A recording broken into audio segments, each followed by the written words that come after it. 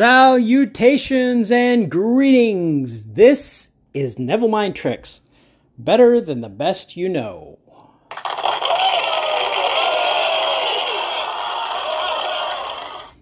Today, we're going to talk about Beesmaster. Beesmaster.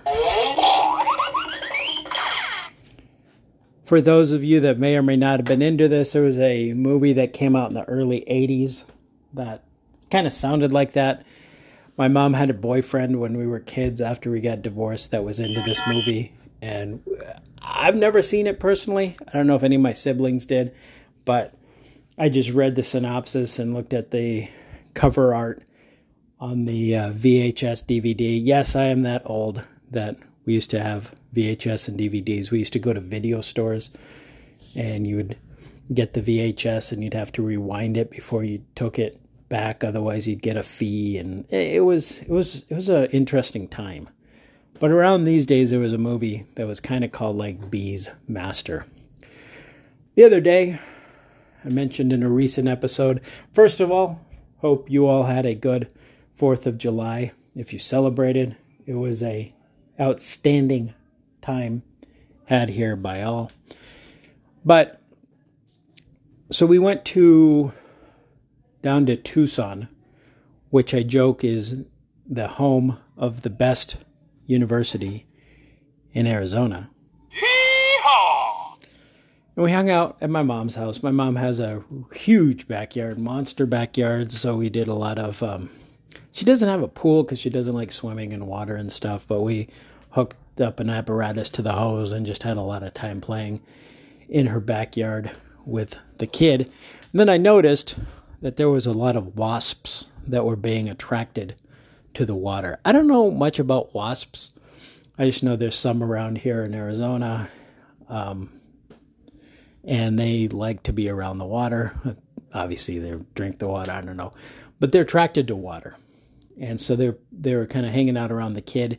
There was there's probably 6 to 8 wasps that I saw off and on throughout the time playing.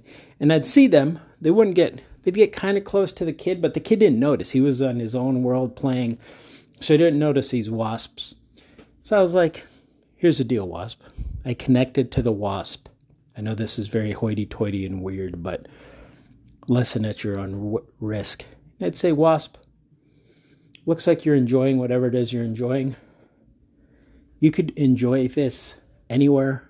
Please enjoy it anywhere but here. And the wasp would fly away. And like I said, they would come back.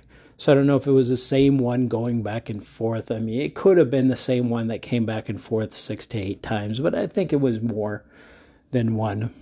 But the important thing is the boy remained unscathed. There was no wasp stings or anything crazy like that. The wasps were alive. There's no wasp that got fried by a bug zapper or stepped on or anything like that. So the wasps lived in harmony. We lived in harmony. We had fun. Kind of a different one today. A little bit out there perhaps for you. Maybe, maybe not. But Neville, one thing he says is test it and see. Test it and see.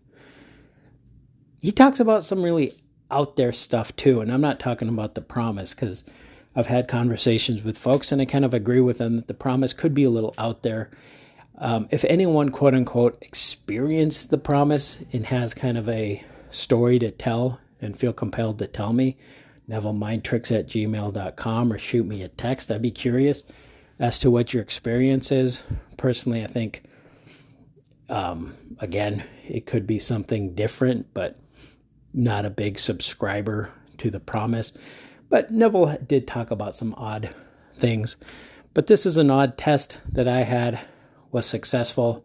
I'm not starting to try to mentally talk to insects, animals, although you could try. It'd be fun. I know my assumption is that all of y'all, I know a couple I've talked to that aren't pet people or don't have any pets currently, but maybe try to talk to your pets. Or maybe you do talk to your pets and you have a success story, something you want to share.